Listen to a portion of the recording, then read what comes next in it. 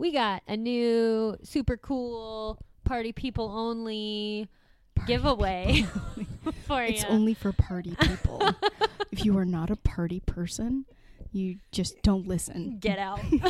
Yeah. A fun March giveaway for y'all because we just like to give stuff away. It's just like a fun little way to spice things up. It is, and March is just like a cool month. Yeah. You know, Ides of March and St. I don't know. Patrick's I don't know why Day. my brain went there. I don't either. That was unique. Yeah, St. Patrick's Day is probably a more festive. Yeah. So for our March giveaway, we've got some cool stuff. We have a Art History Babes t-shirt in black. Classic black. Classic black. We have a really cool book about it's drawings by some Venetian masters. Tiepolo. Yeah. Ginny on the Italian over there. Mm-hmm. And then we've also got a Rauschenberg inspired mug, some white sage for witchy vibes, also just general good smells. Yeah. White sage, cone incense, not actual white sage. Yes, yeah, incense vibes. And we got a Norman Rockwell puzzle. So really a wide array of Arts-related veritable goods. Feast. Yeah, definitely. For you. Definitely. It's a fun giveaway, I think. And to be entered to win, all you have to do is head over to our Patreon, patreon.com/arthistorybabes, and become a patron and help support the production of this podcast and other Art History Babes content. Every $1 that you pledge to the Art History Babes is an entry. So $1 a month, that's one entry. $5 a month, that's 5 entries. And if you're wondering yourself, hey, I'm already a patron, I'm screwed. I can't be a part of this super cool party people giveaway. Not screwed. You're not. All you got to do is up your pledge. If you up your pledge by a couple dollars, then you get a couple entries. So everyone has a chance to enter however many times you would like. This is for the duration of March. So from March 1st to March 31st. That feels right. Yeah, there's 31 days in March. Sure. If you get on our Patreon from the 1st through the 31st, your entries will be counted. And then at the beginning of April, we will pull a name out of a hat. It's going to be a good time. It is.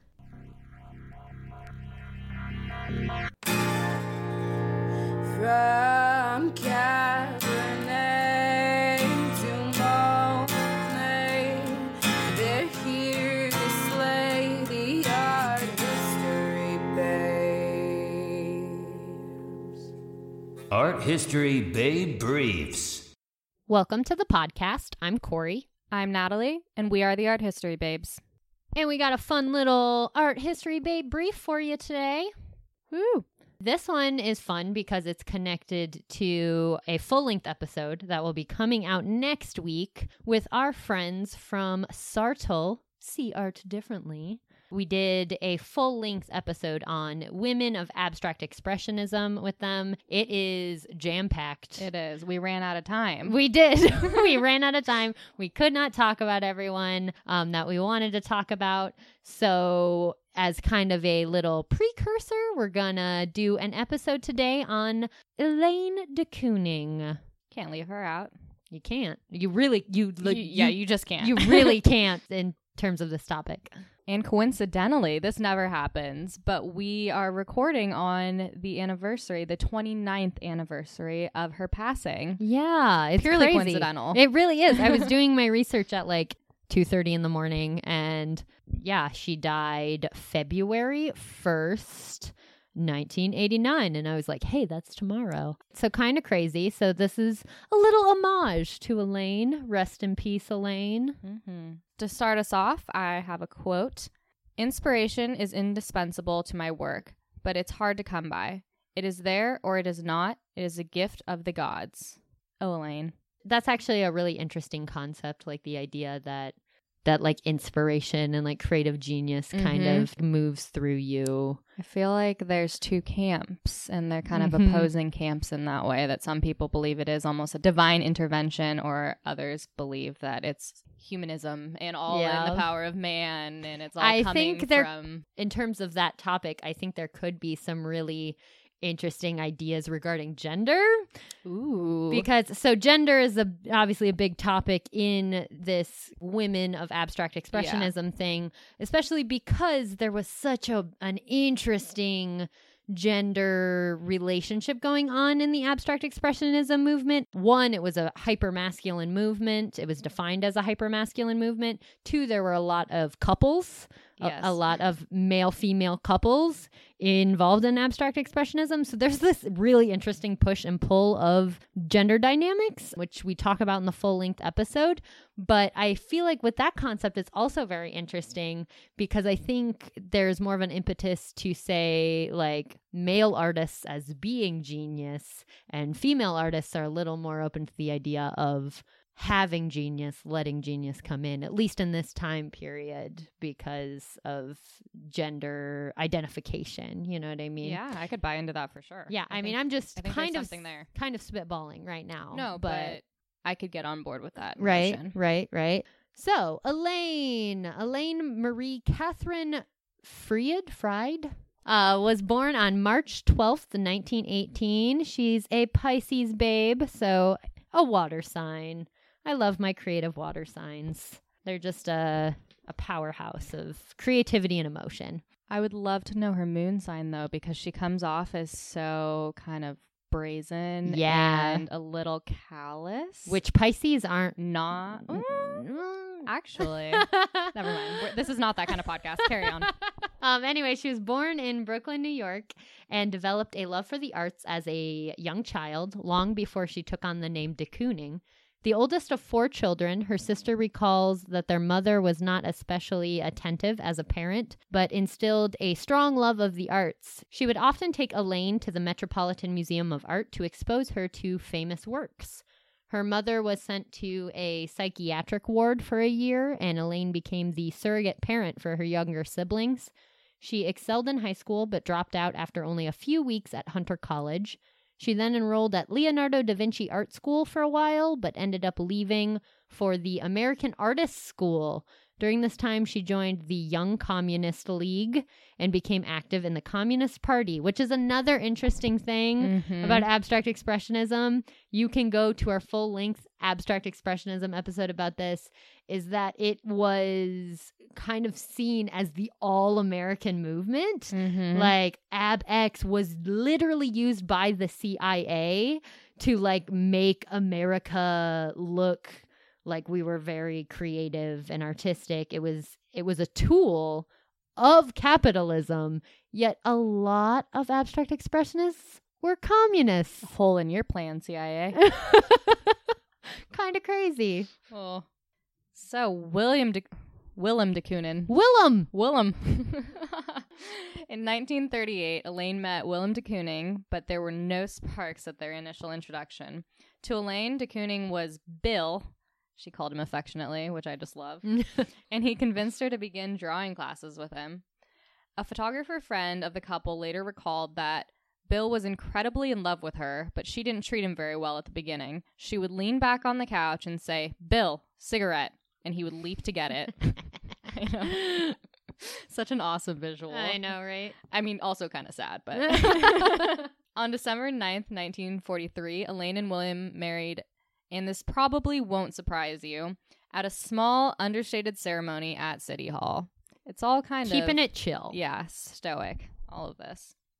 5 years later, shortly after William's first solo exhibition at the Charles Egan Gallery, Elaine began an affair with Charles Egan. Willem also carried on a series of extramarital affairs, most famously with Ruth Klingham in the 1950s, who would later become Jackson Pollock's mistress. Man, just like an AbX mistress. Right? Like, isn't that such an interesting concept? Yeah, right? I mean, I guess they all run in the same circle, you know? De Kooning reportedly carried on brief affairs with other artists over the years, being Elaine, not Willem, although I'm sure he did too. Probably. Who knows? I think they both just did. Artists, man. Yeah, I think it was like a kind of open, but also like passive-aggressive situation. Yeah, That's the vibe definitely. Early on, de Kooning was influenced by the Cubists, but by the mid-1940s, she began leaning towards abstraction. de Kooning is most often connected to abstract expressionism. This is for many reasons, including her name, which is her husband's name, her writings on the topic, and her fierce love of the style. But the breadth of her style was pretty vast, and it incorporated abstract expressionism, but it also reached into other areas. Her work is a clear example of figural abstract expressionism. Her most known works are portraits, essentially. She has interestingly been characterized as reversing the trope of male painting the female model. I love that. Right? Yeah. So it's this painting a male model through the female gaze, essentially, which is very interesting. Very empowering. Right? That she just decided, like, I'm going to paint men. And, like, that seems so simple. it's so simple that you wouldn't think of it. I know, right? Like, you wouldn't even think that's a thing, but she did it, and she like did it full force. From the late 1940s through the 80s, she painted basketball players in a loose expressionist style. Later in her life, she was sought out and respected for her portraits, mostly of men. In 1962, she was commissioned to paint a portrait of John F. Kennedy. Throughout 1963, she spent her time fine-tuning this portrait. She collected hundreds of photographs of Kennedy and drew shorthand sketches of him whenever he appeared on TV. Needless to say, she took this commission very seriously. After seeing him in person, she didn't have him sit for her necessarily, but she was able to see him in person, and she described Kennedy as incandescent and golden.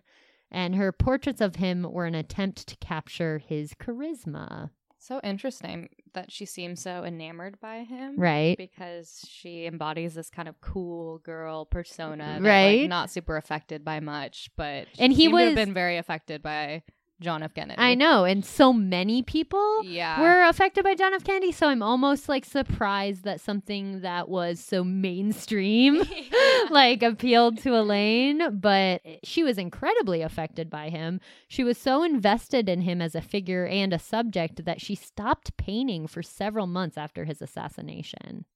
I wonder what that would feel like, because she invested so much time, right? You know, understanding him and trying to represent him so authentically. She probably felt like she really knew him. Oh, yeah. I think that can be kind of a relatable feeling. You know, it's why a lot of people have really intense reactions, I think, when celebrities die, especially if it's a celebrity that you were super invested in some way. If you like gave a part of your life to understanding a musician or something, like it can kind of feel like you lost a friend, even though you never like met that person, or if you didn't spend a lot of time with that person. And so I feel like with this, she probably felt like she lost someone that she was close to in some way, you know? And then it's compounded with the political side, where it's like if she really believed in what he was doing and where he would have taken the country, then double hit.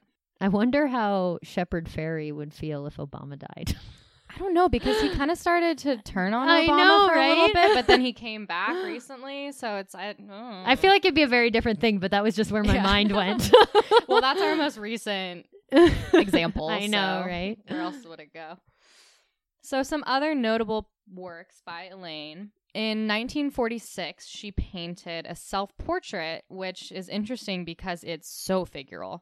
It's so good. I really love this painting. I do too. I love the color. I'm such a fan of Mustard. mustard. Oh, mustard. Yeah. So it's got this mustard wall, and she's sitting in what almost looks like it could be an art studio, but she has a pad and charcoal rather than like an easel and painting.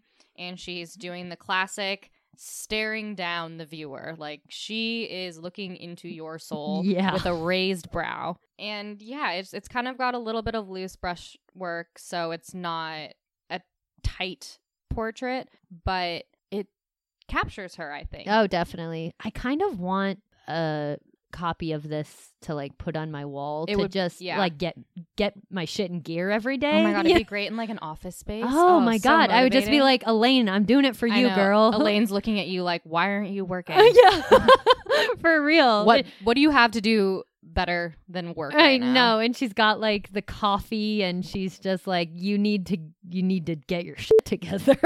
She's got her turtleneck, which I love. Turtle sisters for life.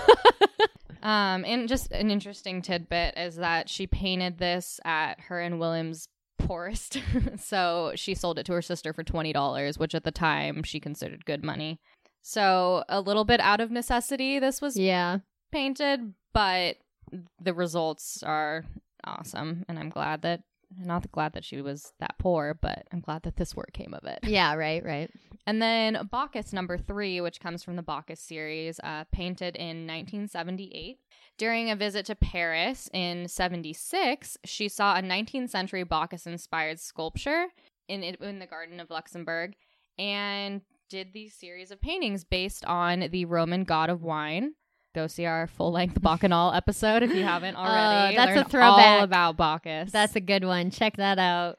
This one's so interesting, though, because it's not necessarily a super well-known work. It's a painting based on a sculpture, and if you didn't have any previous knowledge of the sculpture, it would look a little disorienting, albeit beautiful. It's gorgeous. Yeah, I loved it. The before I even colors saw. are amazing. The movement's amazing. And it just really all comes together in your mind when you can see the actual sculpture. Yeah. She nails the color scheme. She nails the brushstrokes and the movement, because as you know, sculptures like that, it's a it looks like a fountain sculpture.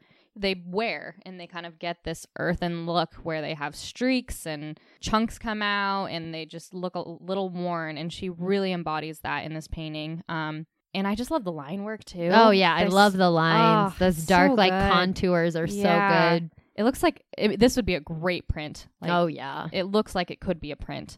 And it was just interestingly the first time she ever used acrylic paint. She wasn't she wasn't an acrylic paint girl, but she used it for this one. And I think that kind of shows in a little bit of the I don't want to call it patchy, but acrylic paint isn't as blendable as oil. And I think that shows through in this painting. Definitely. In 1983, de Kooning began a series based on the Paleolithic caves of Lascaux, France, titled Cave Walls. She depicts outlines of animals such as deer, bison, and goats. Elaine saw Paleolithic art as an example of the roots of abstract expressionism. So there's this kind of improvisation, spontaneity, and definitely, at least in regards to Elaine de Kooning's work, use of contour. She uses contour in a lot of her paintings, and it's very clear in cave art. It's a lot of expressive contour, I guess is the best way to describe it. And she incorporated those things into her work. So when she saw these caves, it's not surprising to me anyways that it resonated with her. And so she began the series based on that experience and kind of interestingly incorporating the oldest form of visual art with what was incredibly contemporary at the time. It's very, very interesting because you're talking about like whole scale of human creation at that point. Right. I just love too how she uses her experiences again and again and again. These things that she's painting oftentimes are something that she just experiences or comes across and is inspired by and goes and paints it. There's no like seeking out some ultimate theme to bind all of her work and stuff. There's something so simple in her thought process and in her art making that I love as an overthinker. Yeah. I just think it's refreshing. It's interesting. It makes her a lot more relatable. Definitely. So Elaine was not only an artist, but began writing art criticism early in her painting career. She worked as an editorial associate at Art News under Thomas Hess, and there she wrote articles on Hans Hofmann, Arshile Gorky, Franz Klein, Joseph Albers, and Mark Rothko. Her writings made abstract expressionism more readily accessible to a wider audience, which is no easy feat and really commendable. Yeah, and one we are totally behind. Yeah. That's what it's about. Like, an OG art history babe. For real. So, Elaine, just an amazing woman. Once again, unfortunately, tends to be overshadowed by her husband. Not that his work was not amazing as well, but she was her own thing, and she created some really, really incredible images. Definitely check out our full-length episode on women of abstract expressionism, which will be coming out next week. So check that out for more discussion of just this idea of really the culture of abstract expressionism, what it meant for women, and some different women at different time periods that worked in the style of abstract expressionism. But before we sign off, I want to end with a quote by Elaine. "Women can also be creative in total isolation. I know excellent women artists who do original work without any response to speak of. Maybe they are used to lack of feedback. Maybe they are tougher." Yes. Nailed it. So good. It is so good. Love it. Love you, Elaine. Kind of reminds me of some sentiments of Joan Mitchell in the full-length episode. Oh, so you definitely. guys really round out the whole thing and listen to both. And Lee Krasner, too. Oh, yep. All of them. All of them. But yeah, thank you so much for listening. Definitely check out our website, arthistorybabes.com. Head over to our Patreon, all that jazz, and we'll catch you next time. Thanks. From Cabernet to Monet, they're here to slay the art history babes. Willem. The Art History Babes podcast is made possible by support from our lovely listeners via Patreon. Head over to patreon.com/arthistorybabes to help keep the Art History Babes going and for access to bonus content.